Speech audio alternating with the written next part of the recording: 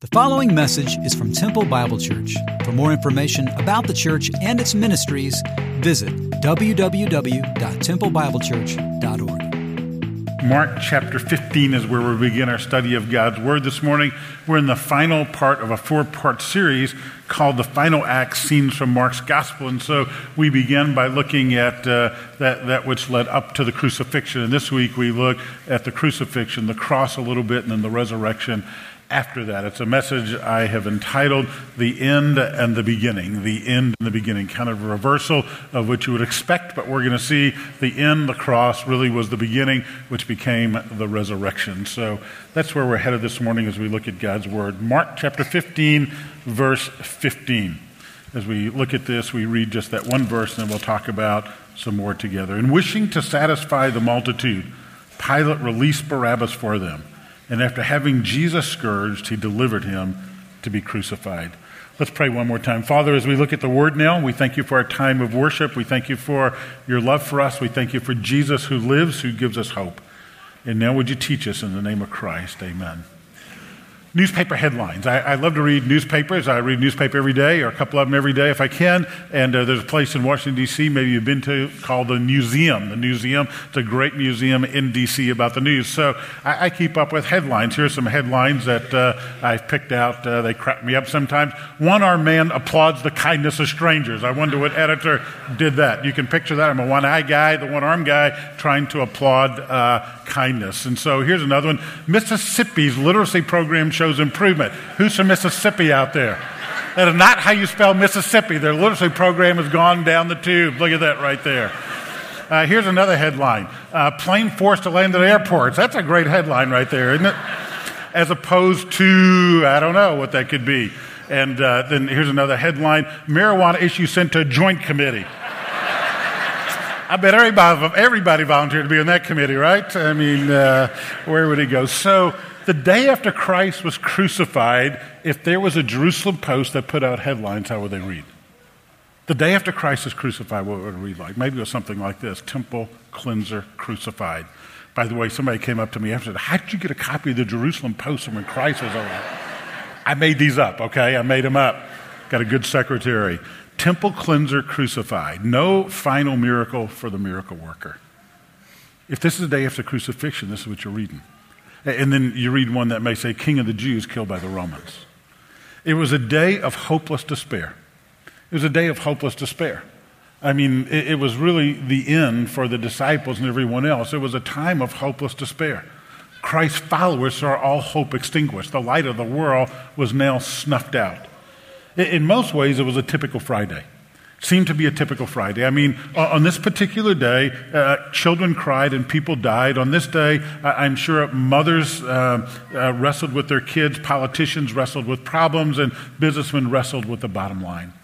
On this particular Friday, it was a Friday that was typical in many ways. Babies were born, fields were farmed, shepherds watched sheep, and tired men found time to sleep. But actually, my friends, it was the most atypical day, not only in Israel's history, but in the world's history. Because for 6 hours one Friday, God's Son hung from a cross. It was atypical. We have God hanging on a cross. In fact, the heavens are mourning so much that we see in the Scriptures that in its despair, the heavens turn black. What we see is that the Creator is dying in the hands of His creation. Spit and blood are caked to His cheeks. His lips are cracked and swollen. Thorns rip through His scalp. His legs knot with cramps, his lungs scream with pain, yet death, which would be a welcome release, is not ready to play its final tune. It's 6 hours one Friday when God's Son hung from a cross. Far worse than the breaking of the body was the breaking of his heart. You see, his own countrymen had turned away from him. One of his own disciples had betrayed him with a kiss. Another had denied him when he heard the rooster crow. His own followers ran for cover. His own Father must leave him alone to bear the sins of the world. And so much more punishing than the physical excruciating pain he went through was the breaking of his heart from those that turned against him. 6 hours one Friday, God's Son hung from a cross. The disciples saw a time of hopeless despair. In Mark chapter 15, look in your Bibles, look at your apps, Mark 15, it's very clear the whole thing started with something called scourging. And wishing to satisfy the multitude, Pilate released Barabbas. You see, it was a Passover custom to release one of the prisoners, and so there was a choice between two prisoners, Jesus or an insurrectionist named Barabbas, and the crowd began to holler towards Jesus, crucify him, crucify him. So Barabbas was released, Jesus was the one to be crucified. So when Barabbas is released, the next thing we hear is the crack of the Roman nine tails, the crack of this whip lacerating the back of our Savior. And so the whole process began with something called scourging. It was something to prepare a criminal for death. You wish that death would come, but scourging brought you to the brink of death. In fact, it was legal under the Romans to scourge someone 39 times because 40 lashes meant death. The Roman cat of nine tails would have 9 braided pieces of leather. On the end of that leather would either be little scraps of glass, metal, or rock. And so they were meant to lacerate the body. You would have one guard from either side who would lacerate from one side, one from the other, with the whip going back and forth. The prisoners' bodies would be taunt over a stump, over a log, over a pole of some kind, so that each blow would deliver exactly what it was meant to do. That's what a Roman scourging was. Christ, our Savior, was being scourged. He was being prepared for crucifixion. Scourging would hasten death to the cross once a person went to the cross. Following the scourging, what we see was mockery. If you look at Mark chapter 15, it says in verse 17, they dressed him in purple. Purple, the color of royalty, the color of certain universities with good football teams and stuff. And after weaving a crown of thorns, they put it on his head. And so he's being mocked. He says, here's the purple robe of royalty. Here is the crown I'm going to give you, but it's a crown filled with thorns. And it goes on, and it says not only that, but look at verse 18. They begin to mock him. They're crying out, "Hail, King of the Jews." This one is a king. And it says they put a reed in his hand. The reed would be a mock scepter. And it says when they did this, they would kneel before him and bow before him. And they just mocked Christ over and over and over. 6 hours one Friday, God's Son was hanging from the cross. My friends, when I read these first two things, the scourging and the mockery, actually what comes to my mind, I want to scream out myself and say, do something, Jesus. Just do something. I mean, you who had the power to speak and the universe was created, you who kind of sprinkled the stars in the heavens and cup his hands according to Isaiah 40 and hold the oceans in them, you could do something. You call upon angels, you call upon the Father. You had the power to shut the mouths of lions when Daniel was cast in a den. You have taken your hands and put them in the eyes of a blind man and brought sight. You who resurrected Jairus' daughter and Lazarus, you can do anything. Call upon the Father, call upon the angels, but don't take this. Don't take it. But Christ was on a mission. He was on a death mission. It was a mission for you and a mission for me. And so Christ didn't do those things. See, when I think of what our Savior has gone through in my own mind, when I think of this, I want to say, show him. Just show him. Call down thunder from heaven, fire from heaven. Do something. If you're not going to kill him, not going to incinerate him on the spot, you could send him a plague. You remember the plagues back when Moses was on the planet and he went to Pharaoh? I mean, you could send him a plague of boils or hemorrhoids, something like that you did back then. But not Jesus. In fact, Isaiah 53, commenting on this, said he was like a sheep led to slaughter. He was like a sheep. He stood silently before his accusers. And so what we find is our Savior being mocked, being beaten, being bruised, being scourged on our behalf without doing all that he could have done. Next, it's followed by crucifixion. If you look at verse 20, it says, after they had mocked him, they took the purple off of him, they put his garments on him, and they led him away to be crucified. They led Christ to Golgotha, the hill where crucifixions took place outside of Jerusalem. The place where not only Christ, but others were crucified. Crucifixion was not an uncommon way for death to take place. In fact, when Spartacus, the Roman soldier, died, over 10,000 of his men would be crucified. Crucifixion was a brutal death. As you know, Cicero writes that Romans didn't allow one another to be crucified after time. On rare occasion, a woman would be crucified. Crucifixion was such a brutal death that when a woman was crucified, she'd be crucified facing the cross, not facing the crowd. When a notorious criminal was crucified, sometimes they would dig a deeper hole to put the vertical beam a little deeper so that you would be eye level, and so people could walk by and they could mock and they could sneer and they could say words to looking at them eyeball to eyeball. crucifixion, a brutal death, a painful death, a death that Christ endured for you, a death that Christ endured for me. What's happening here? Why is this taking place? Well, the scriptures comment on everything that takes place in the life of Christ, and here's a comment on why Christ was hanging from the cross that day. God made him who knew no sin to be sin for us. So the one who was no sin became sin so that's a purpose clause, in Christ we might become the righteousness of God. So the sin bearer bears our sin is what takes place. It's reminiscent of what the nation of Israel experienced every year on Day of Atonement, Yom Kippur. Yom Day Kippur Atonement, the Day of Atonement. When two goats would be taken up by the high priest, and one goat, the high priest would place his hand on both goats, a symbolic transference of the sin of the nation to those animals. And at that point in time, one animal would be sent into the wilderness, and everyone would holler, "Run, goat, run, take away our sins." The other goat would be killed, his blood would be caught, and that blood would be sprinkled on the top of the Ark of the Covenant, the mercy seat, and it's symbolically saying the Father looking down to his people sees the blood covering them, and that's what happens to those of us that know Christ. Why did he do this? To be the sin bearer. Why? So that we might become his righteousness. At the moment of salvation, not only are our sins forgiven, but righteousness is imputed to us. It's given to us. It covers us. And that's how we live out the Christian life, by his grace, by his mercy, through his righteousness. And so we do it not in our own power, but through the power of the one who has made us righteous, who has made us perfect, who's put us in right standing, righteousness, right standing before him. So we look at the cross, my friends. Our Savior's on that cross for you and for you and for you and for you and for me. That's why he was there. Charles Spurgeon, a great preacher from yesteryear, the 1800s in London, said, "Stand at the foot of the cross, count the purple drops by which you've been cleansed, see the thorn crown, mark his scourged shoulders still gushing with the crimson streaks, and if you don't lie prostrate on the ground before that cross, you've never seen it. You worship the Savior who gave his life on your behalf." Max Lucado puts it this way: run your thumb over the tip of the spear, balance a spike in the palm of your hand. Read the wooden sign written in your own language. And as you do, touch the velvet dirt moist with the blood of God.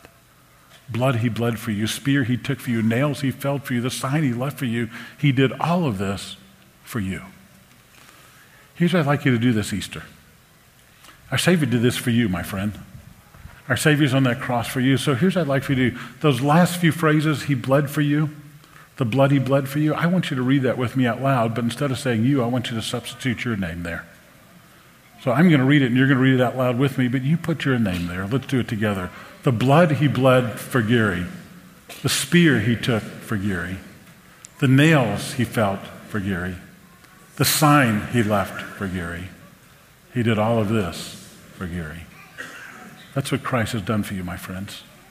When you look at that cross, you see a Savior who is offering his life on your behalf. The last song that we sang up, or the second to last song, had to do that his death on the cross is a victory for us because we deserve to be there.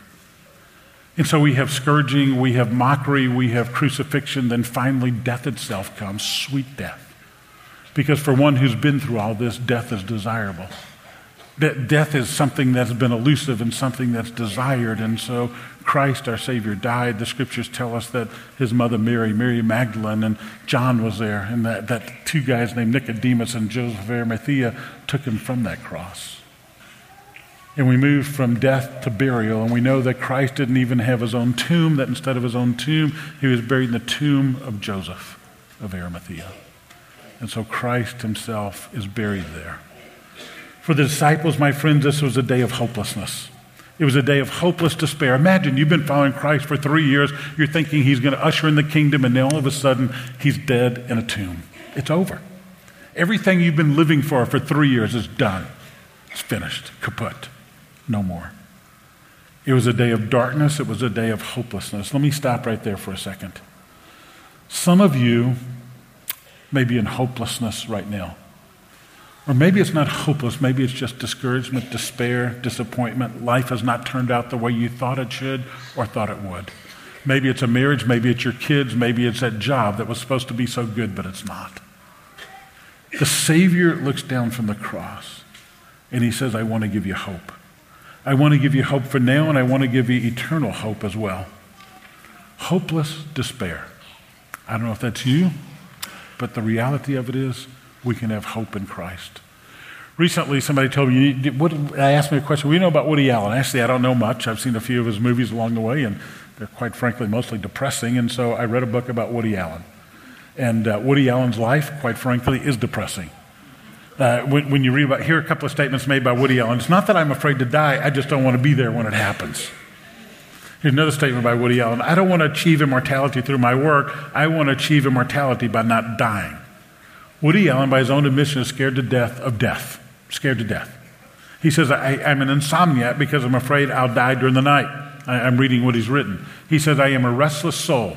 He said, I make movies because I don't want to be focused on what happens at the end. In my mind, there is no God, there's no purpose, there's no life after life, and consequently, no need to be in this life. I can't really come up with a good reason to choose life over death, so I just keep making movies. Hopeless despair. Hopelessness. A skeptic, an atheist actually, with no hope. My friends, apart from Christ, life is hopeless. Apart from Christ, there is no hope. On this day, the disciples are hopeless. They're filled with despair because Christ is gone. But my friends, that's Friday, and Sunday was coming. That was Friday, but Sunday's coming. It was Friday and Christ was dead, but Sunday was coming when he would soon be alive, and what was hopeless despair turns into hopeful expectation. You see, the end took place, but the beginning happened on that Sunday when Christ came alive from that tomb. In fact, it's quite interesting that the craziest announcement in the entire world is found in Mark chapter 16. I mean, you think about it. We've got ladies who are making their way to the tomb of Christ. By the way, here's an interesting thing. 3 times in 12 verses it mentions, if you look at 15:47, 16:1, 16:9, it mentions Mary Magdalene, it mentions ladies. There are those that say the Gospels are just a made-up story, that Christ didn't really rise from the dead, that his disciples wrote this later. And so it's really the disciples kind of defend their own faith. But here's the reality. In that day and age, ladies, this may actually insult you, but that day and age, a woman's testimony was not admissible in a Roman court. You as a woman could not testify in a Roman court. So if you were a disciple making up a story and say, hey, I want you to know this is a true story, the last thing you would do would use 3 encounters with women as the first encounters with the risen Savior to prove your point, because it would be inadmissible in that day and age. Tim Keller writes in his book, The King's Cross, one of the evidences for the resurrection is the fact that women were the first there, and it was reported by men in the Gospels. And so what we find is what was hopeless despair becomes hopeful expectation because of this announcement. Here's the announcement. Entering the tomb, verse 5. They saw a young man sitting at the right wearing a robe. You see, when they were winding their way to the tomb, the greatest concern they had was about this rock. Who's going to move the stone? In fact, it's mentioned in all 4 Gospels. Look at verse 3. Who will roll away the stone for us from the entrance of the tomb? And when they got there, the stone had been rolled away. And by the way, the word stone, there are 3 Greek words that could be used for stone. One would be like a pebble. The next would be like a small stone that we could pick up. The next is a boulder, and that's the word that's used here. And look at what he says. Don't be amazed, for you're looking for Jesus who's been crucified. He's risen. He's not here. That, my friends, is the craziest announcement in the entire world. In fact, it was so crazy. Look at the response of those that were there, 16:8. They went out and fled from the tomb, for trembling and astonishment had gripped them, and they said nothing to anyone because they were afraid. The guys just said, the angel said, don't be afraid. How many times have we said, whenever an angel tells you not to be afraid, you need to be scared? And that's what happened here. That's the wildest announcement in the world. When it was announced that the dead man was alive, all of a sudden they're filled with trembling and astonishment and fear gripping them. It's amazing. That's their response. I've heard some crazy announcements in my day and age. There's one that I ran across a couple of years ago, happened on an American Airlines flight out of DFW that was headed to Los Angeles. Plane took off, and you know how the captain comes on after you reach your cruising altitude, so this is what happened on that plane. After it reached the comfortable cruising altitude, the captain made an announcement on the intercom. Ladies and gentlemen, this is your captain speaking. Welcome to flight number 293, nonstop from DFW to Los Angeles. The weather ahead is good, and therefore we should have a smooth and uneventful flight. Now sit back and relax. And the next thing they heard was over the microphone, oh no, the captain screaming. How would you respond to that announcement? So he came back on a couple of moments later. And when he came back on, this is what he said: "Ladies and gentlemen, I'm so sorry if I scared you earlier." I bet he did. "But while I was talking, the flight attendant brought me a cup of coffee and spilled the hot coffee in my lap. You should see the front of my pants right now. A passenger back in coach stood up and shouted, 'That's nothing. You should see the back of my pants right now.'"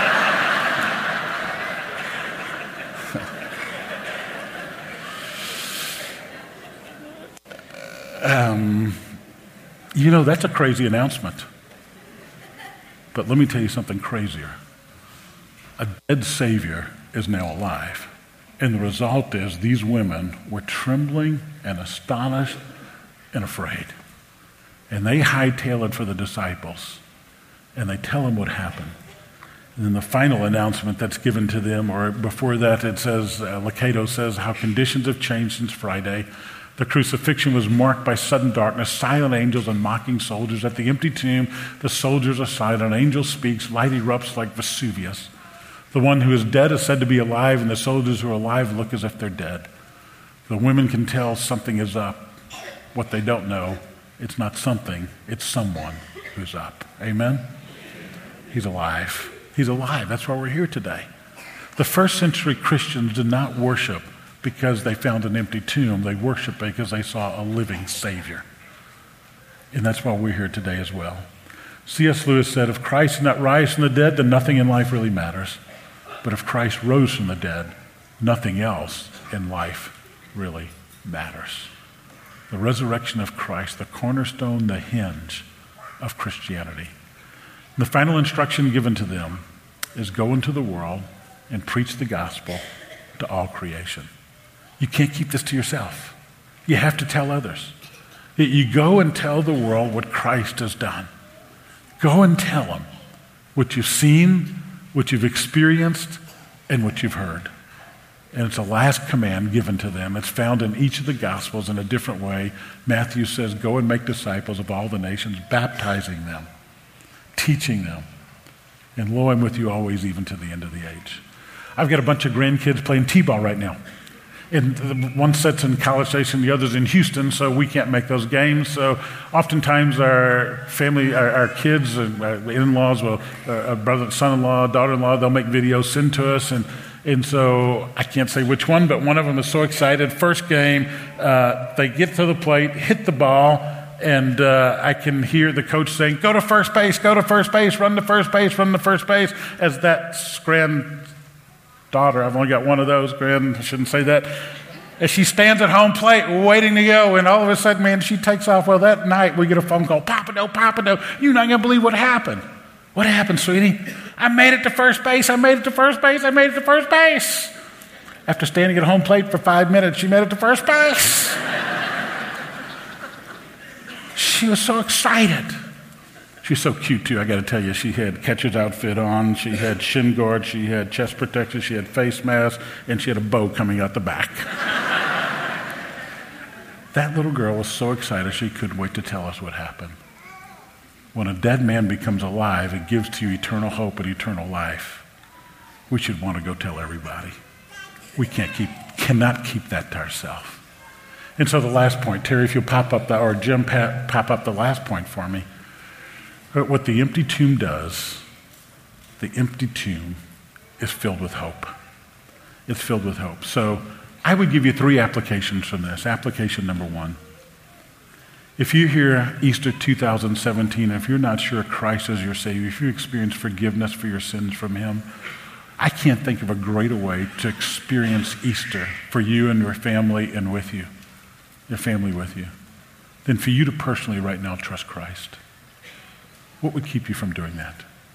A Savior who bled on that cross for you. You read those words. That was for you.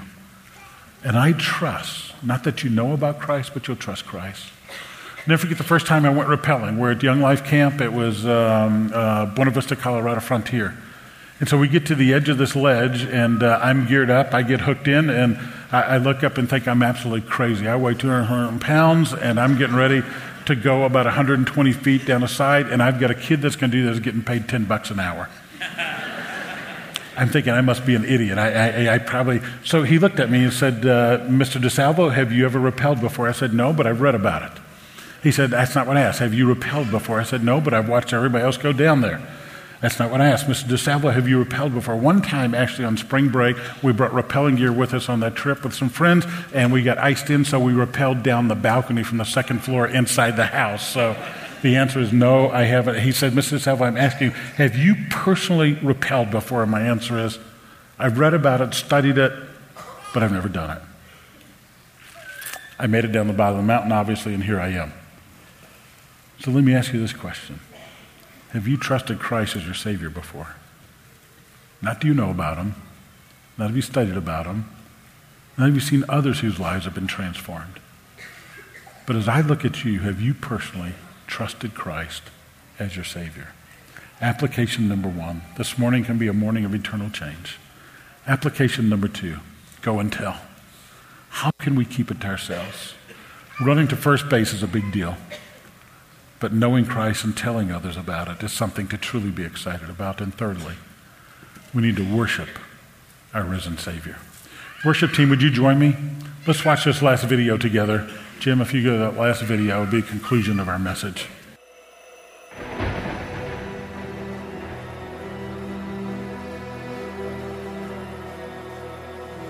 If you were a king, would you allow yourself to be broken? If everything was yours just because you'd spoken, could you die and drink pain for all of your enemies? Are you willing to be slain for devilish tendencies? Could you crush your son's frame for those that profane your name? Could you become like nothing and forfeit all fame? Would you give up your joy and be stripped of your peace if I told you doing so would get prisoners released? The power of God could have extinguished the slain, but without his death on the cross, our sins would remain. Now that's a love that gives us new graces, new life, new freedom, new starts, new embraces. From the one who erases, replaces, and leaves no traces of who we were before he took our places. That's a love in which there is no rejection, no demand for perfection, no judge's objection, but affection, connection, a dead life resurrection. That's a love so deep, so long, so high, a love so steep, so strong, so wide, that there is no place in us it cannot fill, no wound in us it cannot seal, no pain in us it cannot heal. He rose from darkness to glory. He rewrote our story. He is alive. He's alive, and that's why we worship today. Amen.